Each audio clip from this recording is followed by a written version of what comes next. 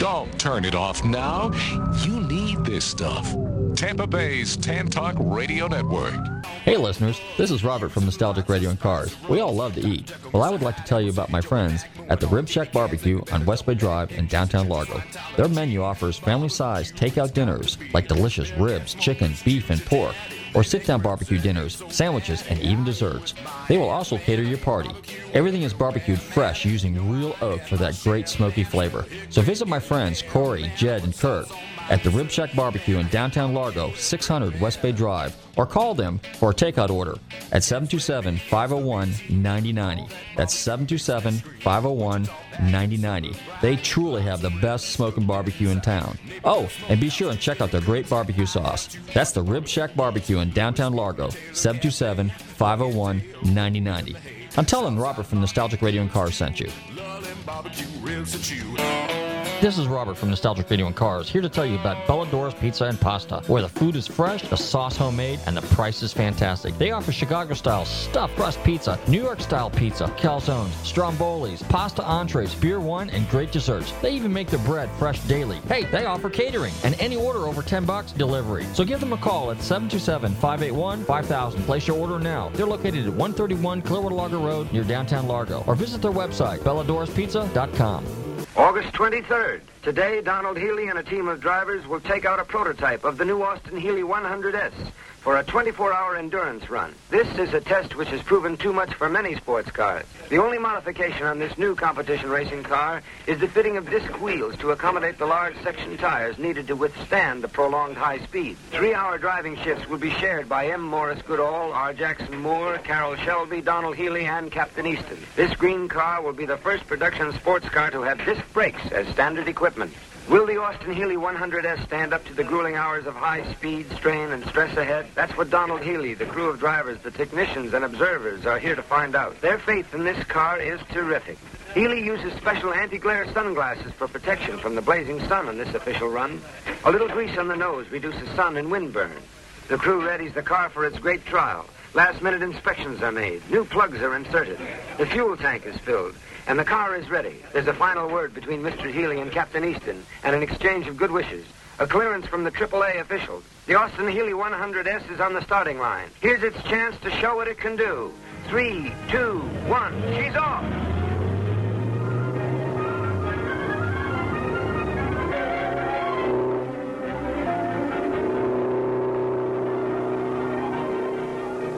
...134 miles an hour. Air rule jointly here. Carroll Shelby relieves Captain Easton. And back to the track. Day gives way to twilight.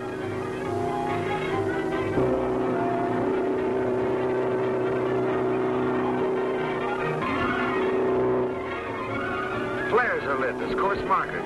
And the car goes on through the night, stopping every 3 hours at the pit. M. Morris Goodall takes over at the wheel. The trial goes on. Around and around the oval, piling up miles, piling up records. No wonder everyone's jubilant. Designers, drivers, mechanics, and the ever-present AAA cheer the success of the Austin Healy 100S.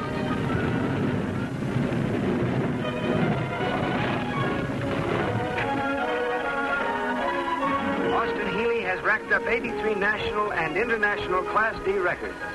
The 100S has averaged 132.29 miles an hour, equaling the distance from New York to San Francisco in less than 24 hours. Designing, engineering, craftsmanship, truly a magnificent achievement. More personally, the 5 drivers who proved the Austin Healy 100S have earned the right to be proud. And here is the man responsible, Donald Healy, the Wizard of Warwick, designer of the fabulous Austin Healy 100.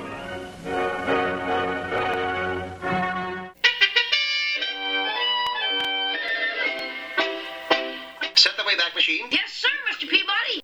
Hi, everybody. This is David Hobbs, racing driver and speed commentator, and you're listening to Nostalgic Radio and Cars.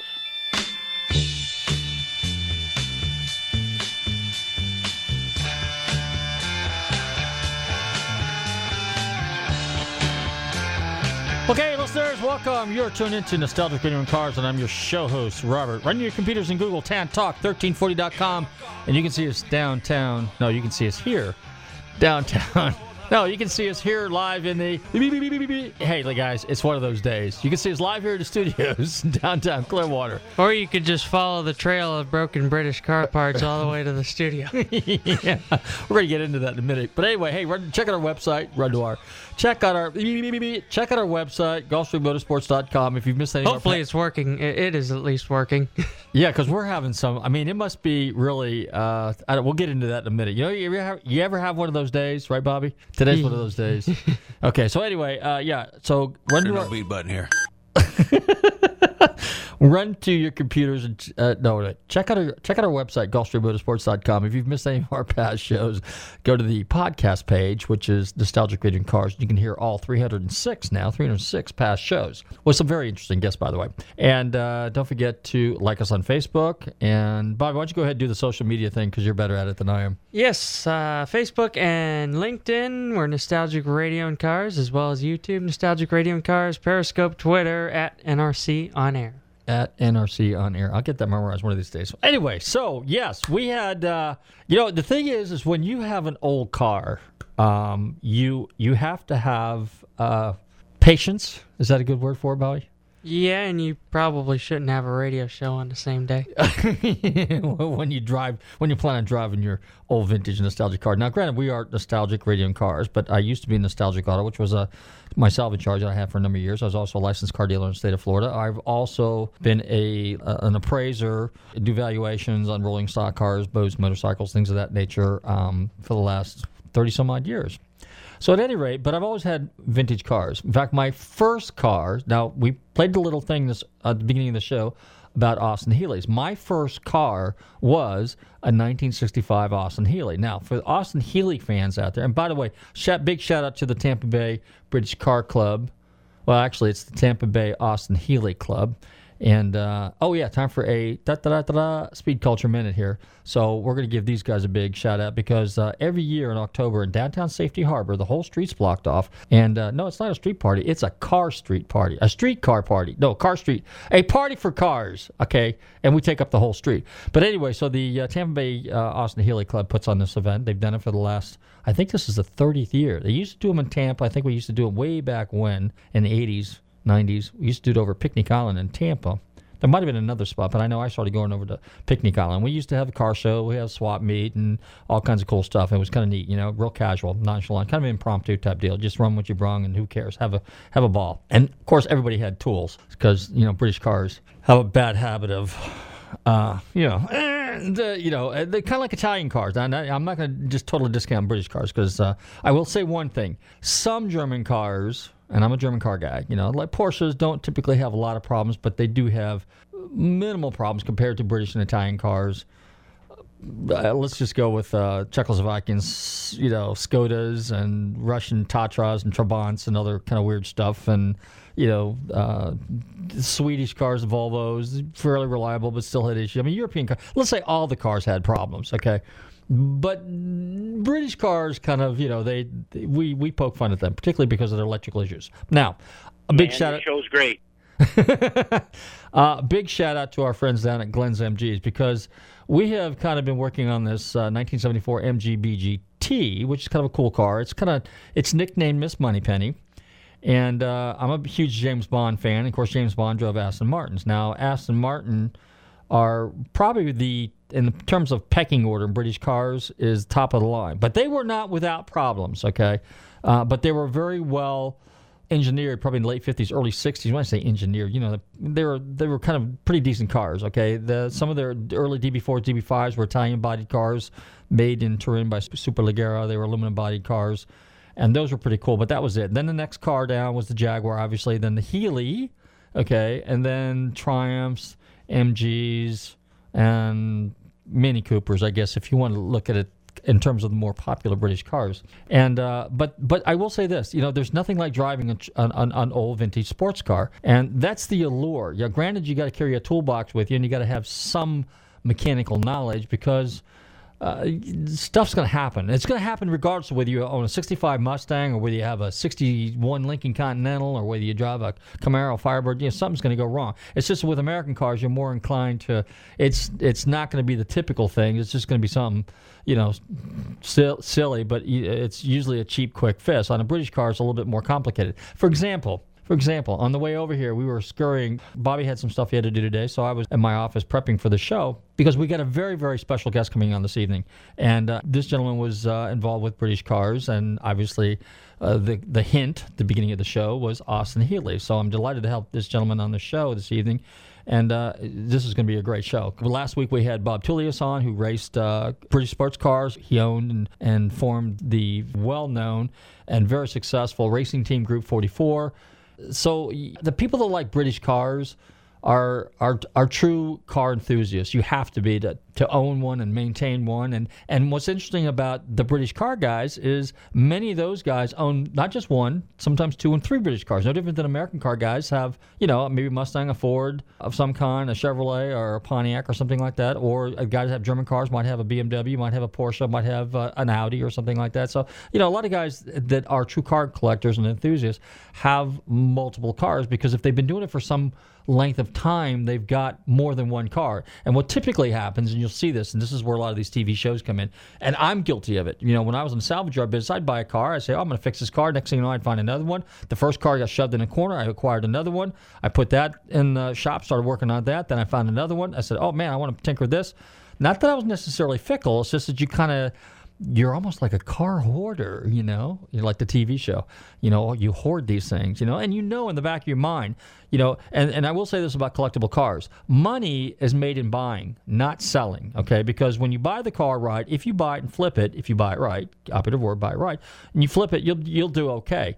If you buy the car and you start restoring the car and you fall in love with the car and you start putting more money than the car's worth in the car, that's a different story, okay? But then you do it out of passion, hopefully, because that's why I always tell people, too, and you've heard this over and over and over. If you're going to do a car, do one that if you have to do it and you have to put a lot of money in it and you will be stuck with it, it's something you like. Okay, now, back to the little MGB GT. So Aston Martin is kind of like the top-of-the-line car. Now, in 68 and a half, 69, we talked about this briefly last week, MGB came out with a 6-cylinder version that was called the MGC. Okay, now I had a little debate with a friend of mine the other day because I was jokingly saying, well, the MGB GT is the poor man's Aston Martin. One guy said Jag, and I said, no, it's more of an Aston Martin because it's more of a GT-style car. The E-Type is just, wow. The E-Type is just it's a stunning car.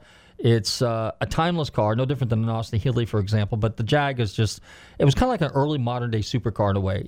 And the Aston Martin was too. The Aston Martin was more of a GT touring car, gentleman's, sedan, GT touring car, high-speed car.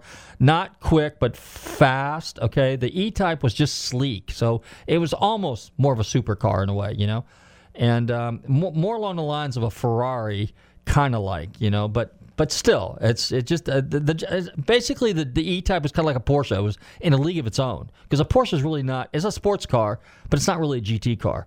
But the Aston Martin, the DB5s, DB4s, DB6s, DBSs, and so on and so on and so on, and the early DB2s, they were more of a GT sports sedan, GT touring kind of car. Okay, so 4-passenger kind of car. But anyway, so the MGBG. Am I rambling, Bobby? I am. Hold it, lawyer. Nobody talks to me like that when I'm doing my judging. You always manage to find the appropriate ones. That's good. So at any rate, so the MGB GT. Okay, so getting back to the thing. So here I am working, and I figured, okay, we're just going to drive this thing because I was going to take it to the shop, switch trucks, and drive the GT. So what happened was, besides all my electrical problems, and I will give a big shout out to Glenn's MGs down there, our friends down at in St. Pete. If you got an MG or any British car, take it to Glenn's MGs because Glenn can fix these cars. But anyway, so I have to pick his brains all the time. He lets me rummage through his boneyard. Oh, it's time to take a little song break. Yeah, it's time to take a music of your life. I mean, okay, hey, we're Bobby's giving me a cue. We're going to take a little break here for a second, and I'm going to catch my breath, and I'll finish my MGB GT story. Hey, you're tuned into Nostalgic Radio Cars. Don't touch that dial. We got a very, very special guest coming on this evening, and we're going to be talking about Austin Healey's.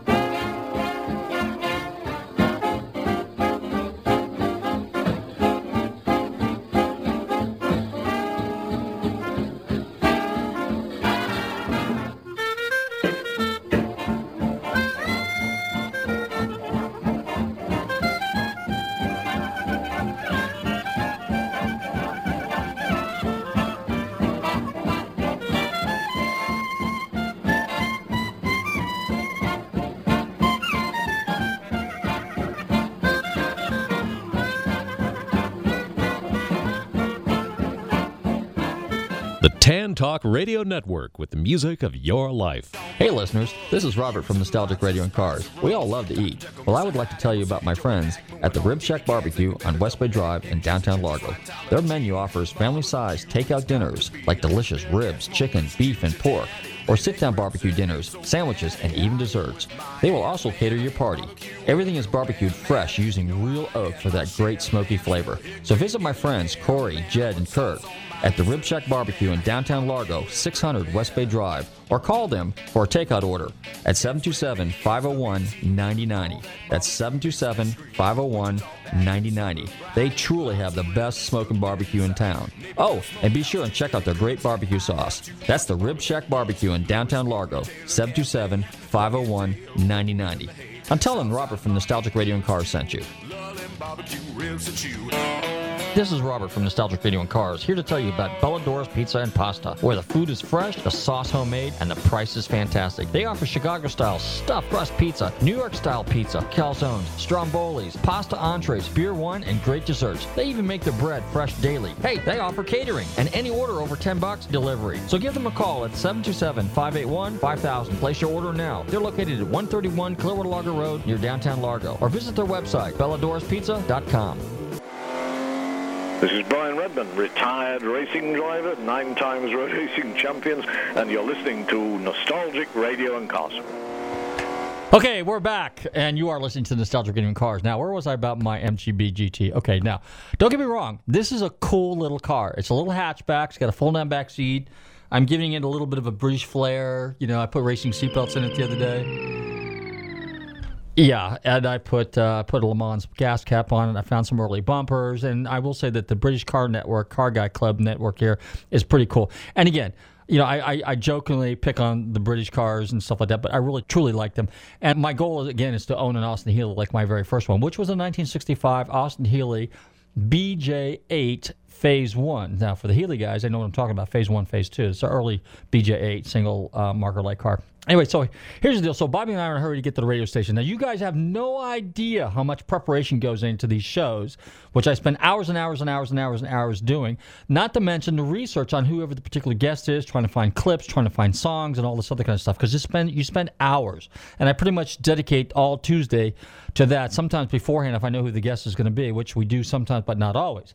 So at any rate, so we jump into the MGB GT to get our way over here, and I noticed that after getting some of the electrical issues working, of course, last night we were going to take it around the block, and we had no lights. So then I had to pull a switch apart, which went bad, and then I had to jump some wires. I got the lights working, side marker lights, which I thought I had resolved, but it turned out that the switch was bad. Okay, so now we get in the car, we're on our way here, we're hurrying to get here. All of a sudden, the pedal starts disappearing for the clutch, the third pedal, you know, because you got 3 if you got a stick shift, right? This is a 4-speed overdrive car with wires. It's pretty cool looking. Oh, yeah, I put knockoffs on it, too.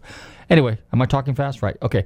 So for those of you guys with British cars, you can follow me. The guys with the American cars are going, what you talking about? Oh, our cars work. Yeah, our cars work, right.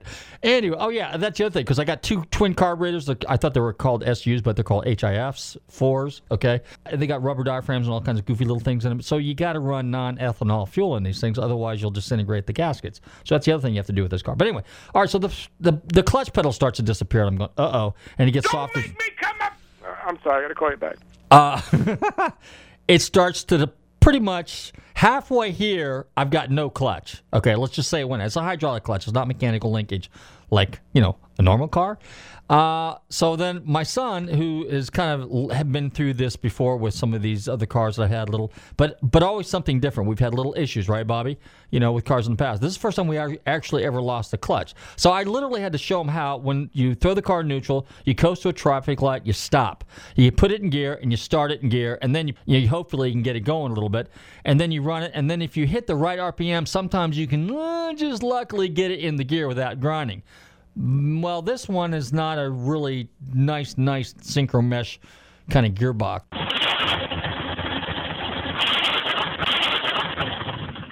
It kind of works, but it kind of doesn't work that well. So anyway, we're in second gear. Well, I had first and second gear. Started first, second gear, all the way here for about 3-4 miles, 5 miles, whatever we had, 6 miles, something like that we had to drive.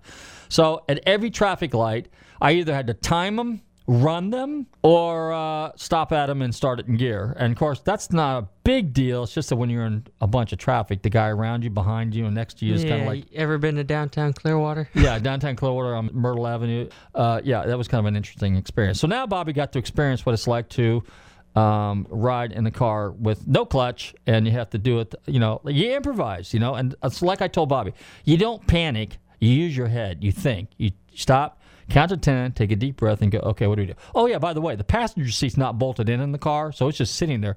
So basically, but the seat belts are bolted in. So click it or take it. Yeah, so click it. So basically, I had Bobby, because we got racing lap belts in the old hook type, so I had him put those in. So if nothing else, even though the seat's not bolted in, the seat belts are, everything will hold him in place. And yeah, I know.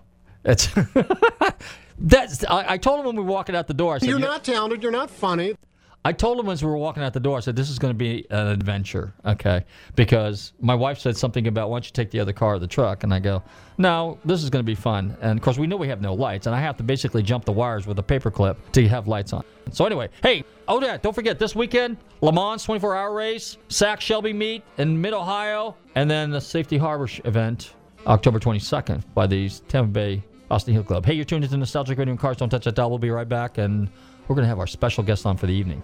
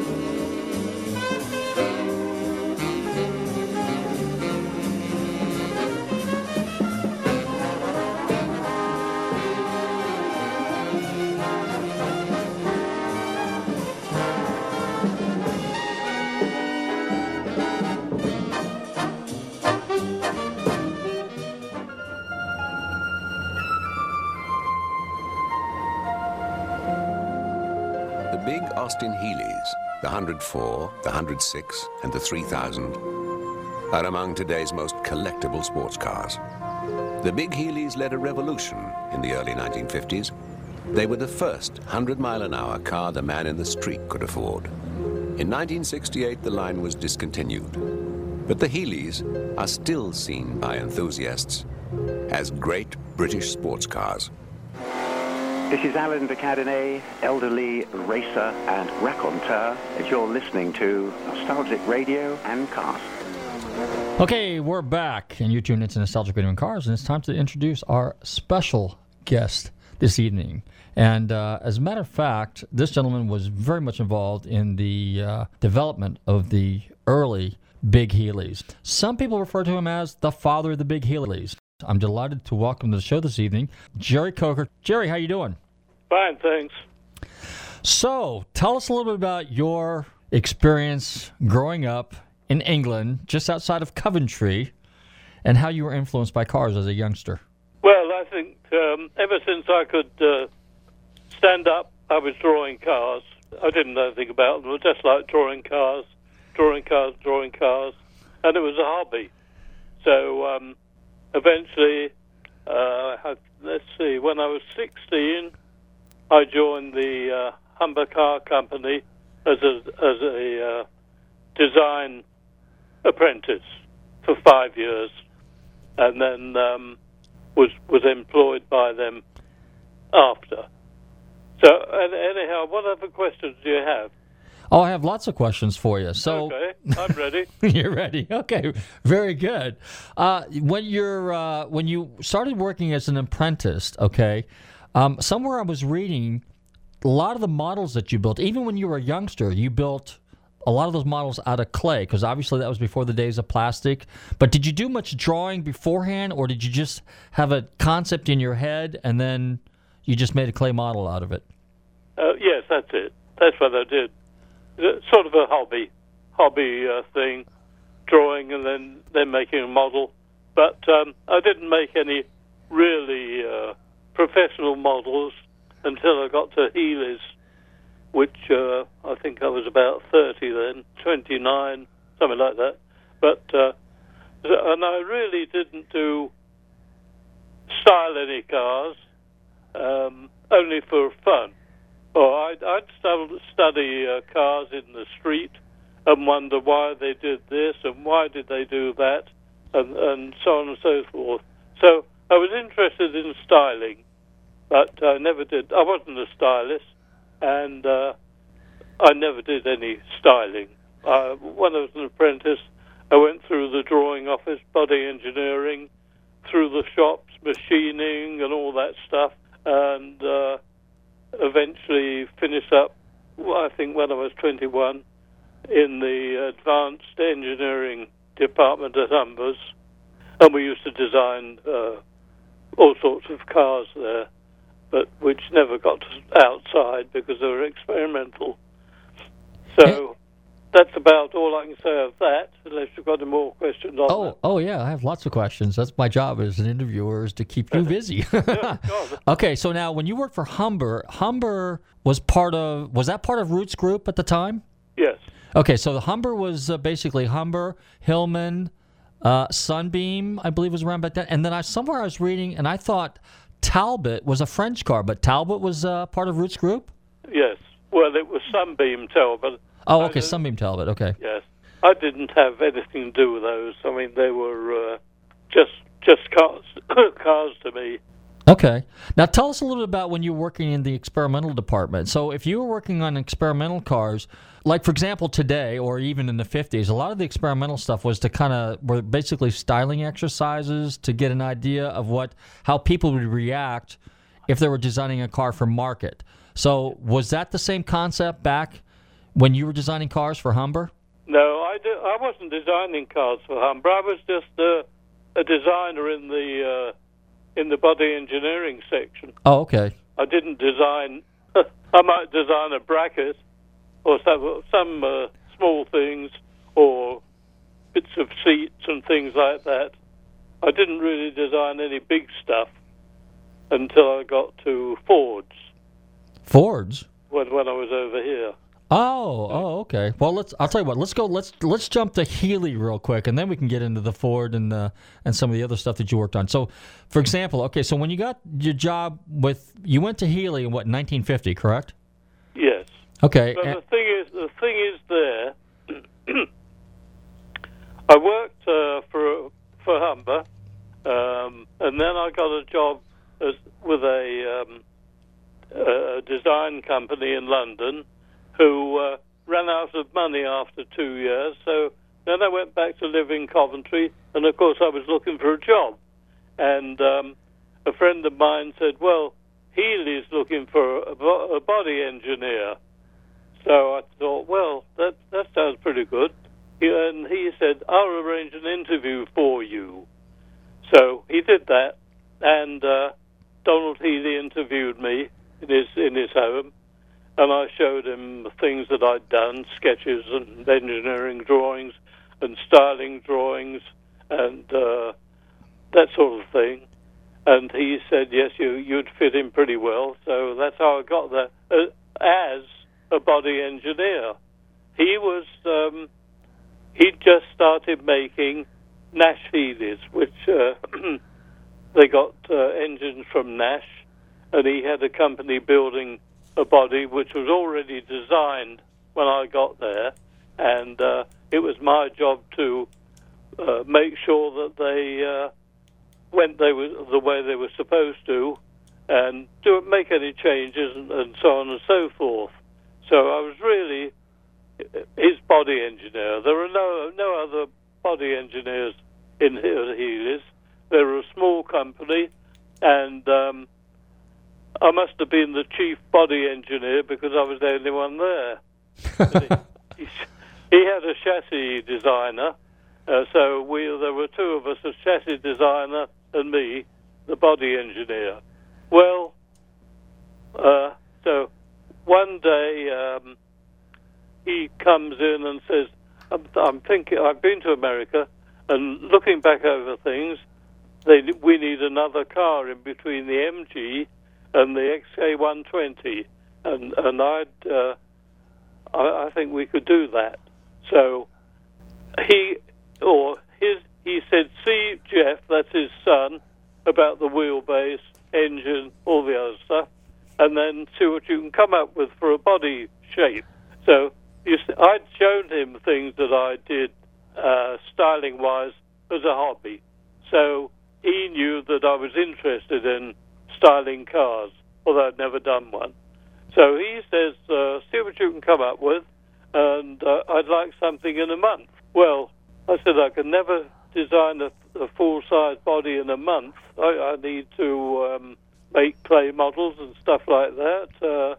So what I'll do, I'll make all the drawings I do when we find something we like will be 1/8 scale, so that when you look at it, you'll know exactly what it's going to look like.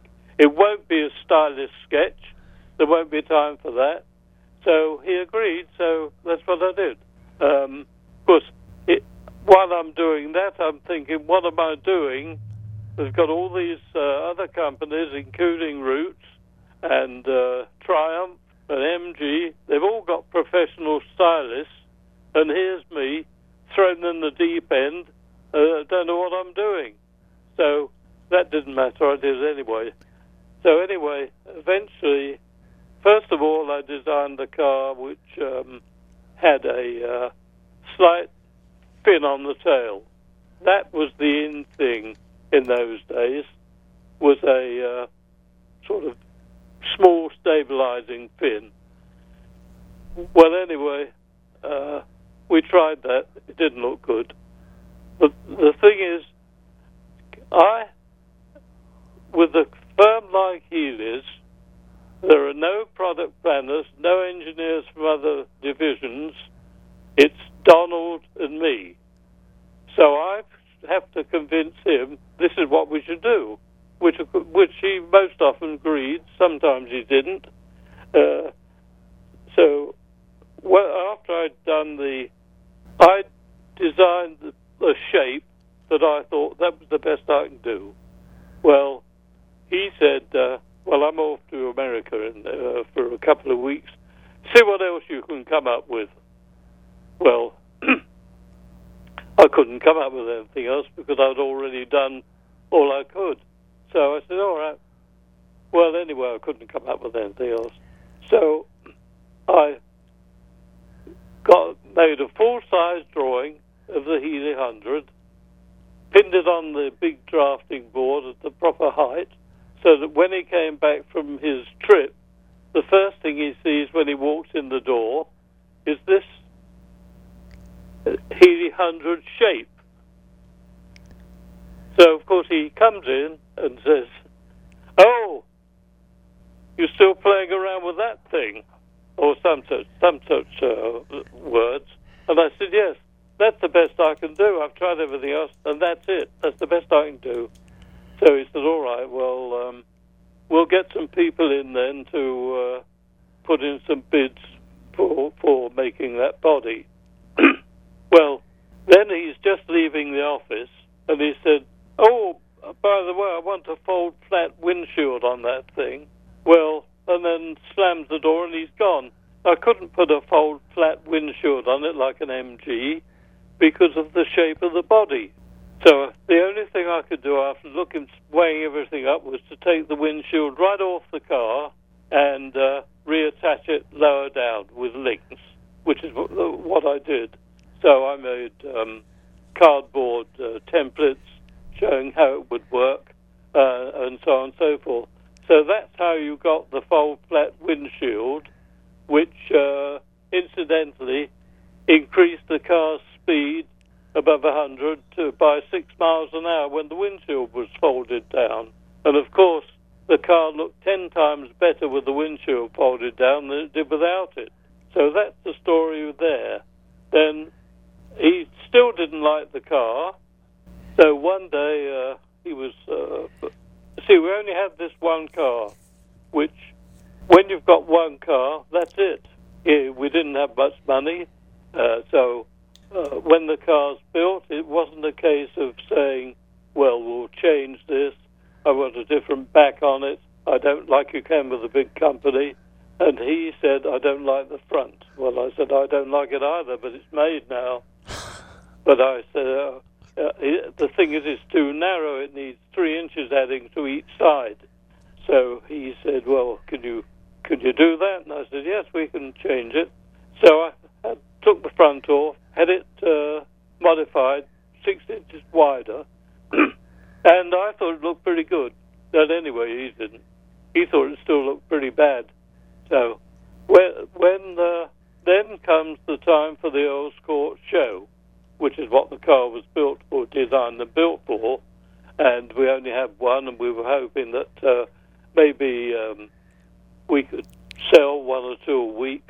And previously he said to me, you know, if this thing doesn't sell, it might be a good idea if you start looking for another job, because we'll just be a glorified garage.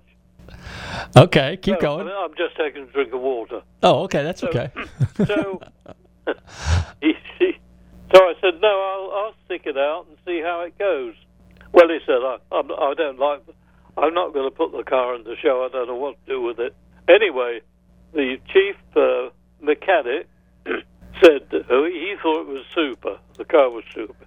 He said, we've got to get that car in the show. Whatever Don thinks, we've got to get it in the show. And he said, I'll arrange to have it shipped there at night on the company truck. So he arranged to have it shipped there, and of course Donald finds out and says, I don't want it showing. I don't like the front. So he said, just make sure you show it with the front hidden in the bushes.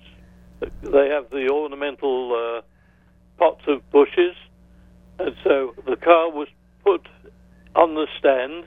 It looked pretty good, just the back sticking out. It had a decent back. And so, of course, all the motoring correspondents on opening day or pre-opening day wanted to know what's wrong with the car. Why is it stuck in there amongst the bushes when we can't see it? So they made him drag it out, and, well, you know the rest. It became the hit of the show, much to my amazement. And he said, look, Gerry, it looks as though we've got a winner here. Go and have a drink. So that was my bonus. I got a free gin and tonic.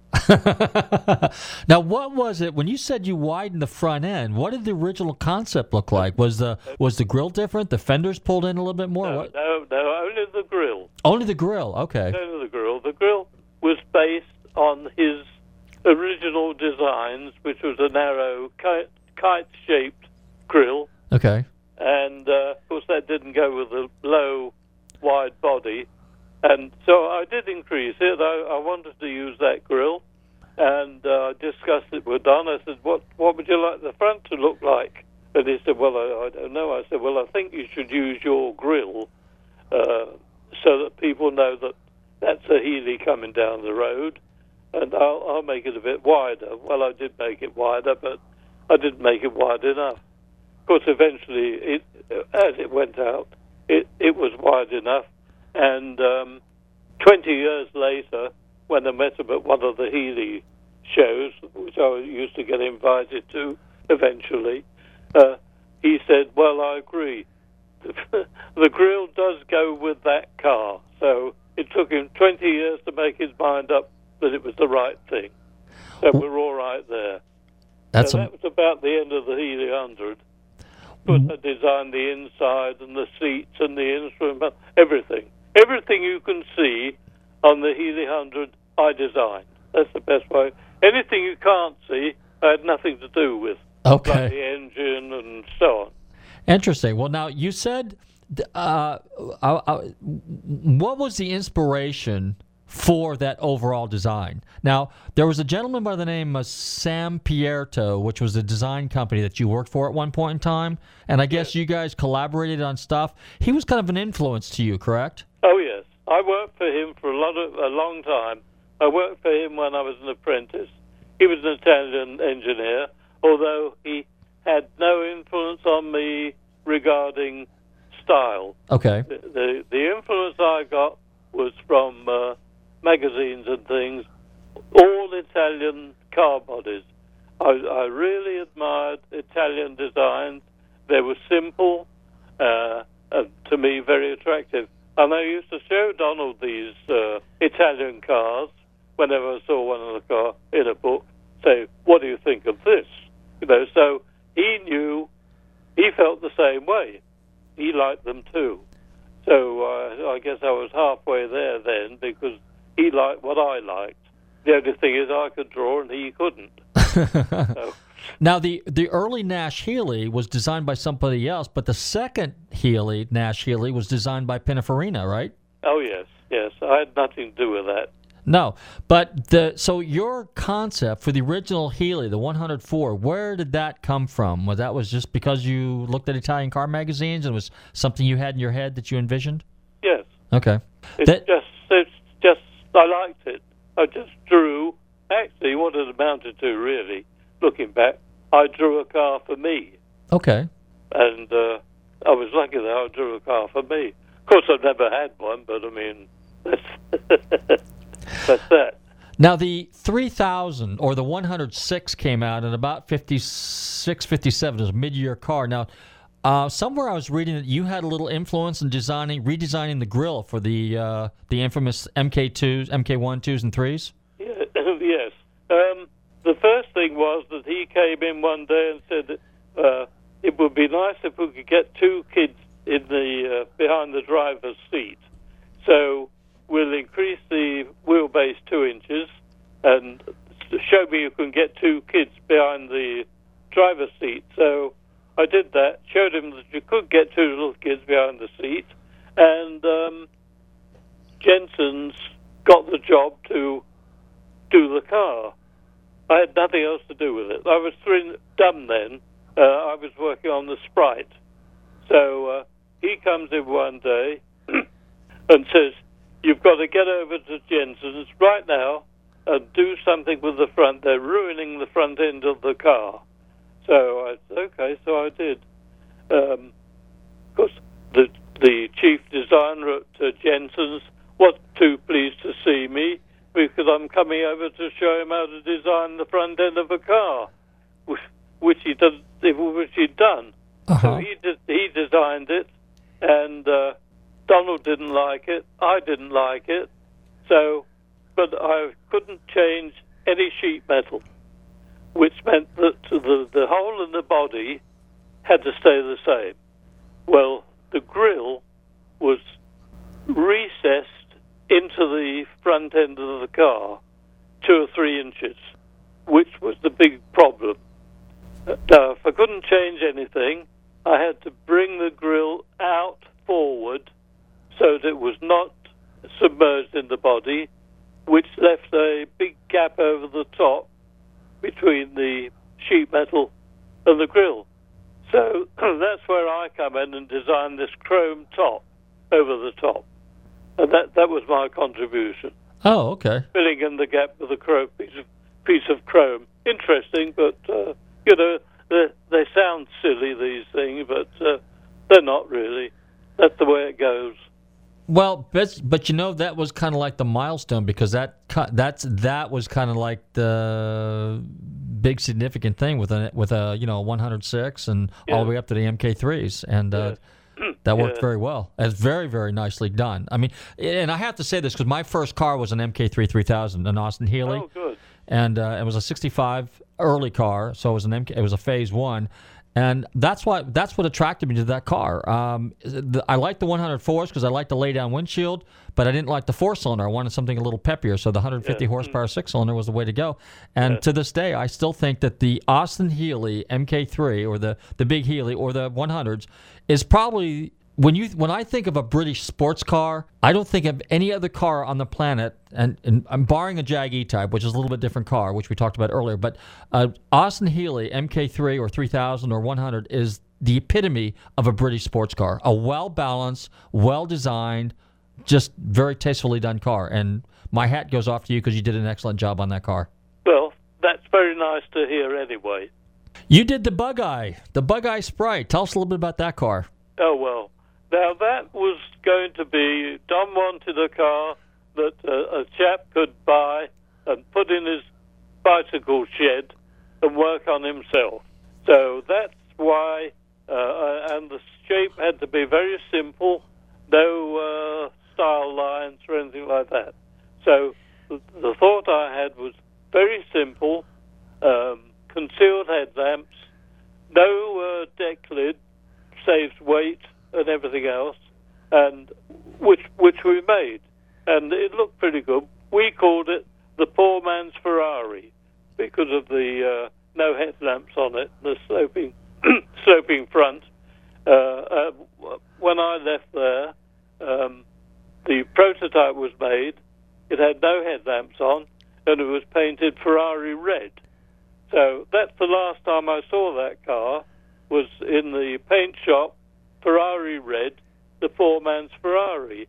Of course, when I saw one, I nearly had a fit for these. I couldn't see the car for these headlamps. All I could see these huge headlamps. Anyway, it became cute.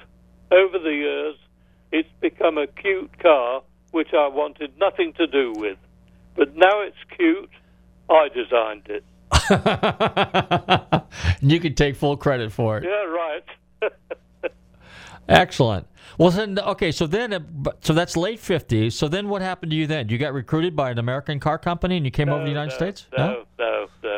I was at Healey's for 7 years, designed a lot of car bodies, and wasn't going anywhere. I mean, I was still there, the same as when I started, type of thing. And if I wanted more money, I had to ask for it. So my wife and I decided 7 years and getting nowhere, it's time to change. So I talked to a friend of mine, the same San Pietro, and he said, well, you should go to America, you'd like it there. And I said, well, certainly the weather's better. And with my wife and I thought, we'll try it for a year. So he arranged for an interview with me with a chief something or other at General Motors, and we came over on the Queen Elizabeth, and we're halfway here, and I got a message saying that this chap that San Pietro had arranged an interview for had been fired. so I didn't have a job to come to anyway. So when we got to Detroit, I had to look for a job. So eventually I found a job at Chrysler, and then I finished up at Ford after 25 years, which of course I've been retired from for a few years, and that's about it. Wow, okay. And then you retired in what year? 87. 1987, okay. And then when did you move to Florida? 87. Oh, also in 87. Well, Oh. I had a heart attack in 87, and when we lived in Detroit, and the surgeon said, you'd be better off somewhere where it's warmer. So we came to Florida, looked at it, liked it, and used to come down and spend the winter here. Now we're here full time, and frankly, it's too hot. So we loved it once. Now we don't like the heat. Gotcha. So what do? You know. That's true. Well, Gerry, we're just about up against the clock. I want to thank you very much for taking some time out and coming on our radio show this evening. I want to thank my special guest this evening, Gerry Coker, father of the Austin Healey, the big Healey, the 100s and the 3000s, and the little bug eye. And, Gerry, I look forward to seeing you at some of the British car shows. In the meantime, I want to thank all my guests for tuning in to Nostalgic Radio and Cars this evening. Don't forget to check out our website, GulfstreamMotorsports.com. Don't forget to like us on Facebook. Bobby, go ahead and give out the social media stuff. Yes, Facebook, Twitter, Facebook and YouTube, Nostalgic Radio and Cars, Facebook and Twitter and Periscope, at NRC On Air. Okay, and that's it. And then don't forget to, if you missed any of our past shows, to check out our podcast page on our website, Nostalgic Radio and Cars. Of course, the website's Gulfstream Motorsports.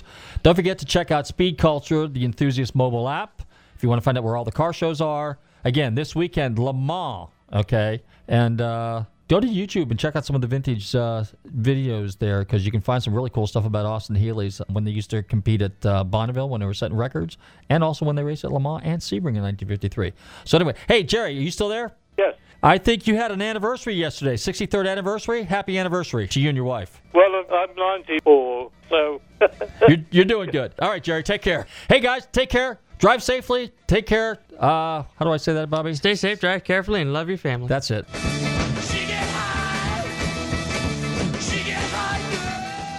I don't mean to be telling tales out of school, but there's a feller in there who'll pay you $10 if you sing into his can. Downtown Dave. I'm not here to make a record, you dumb cracker.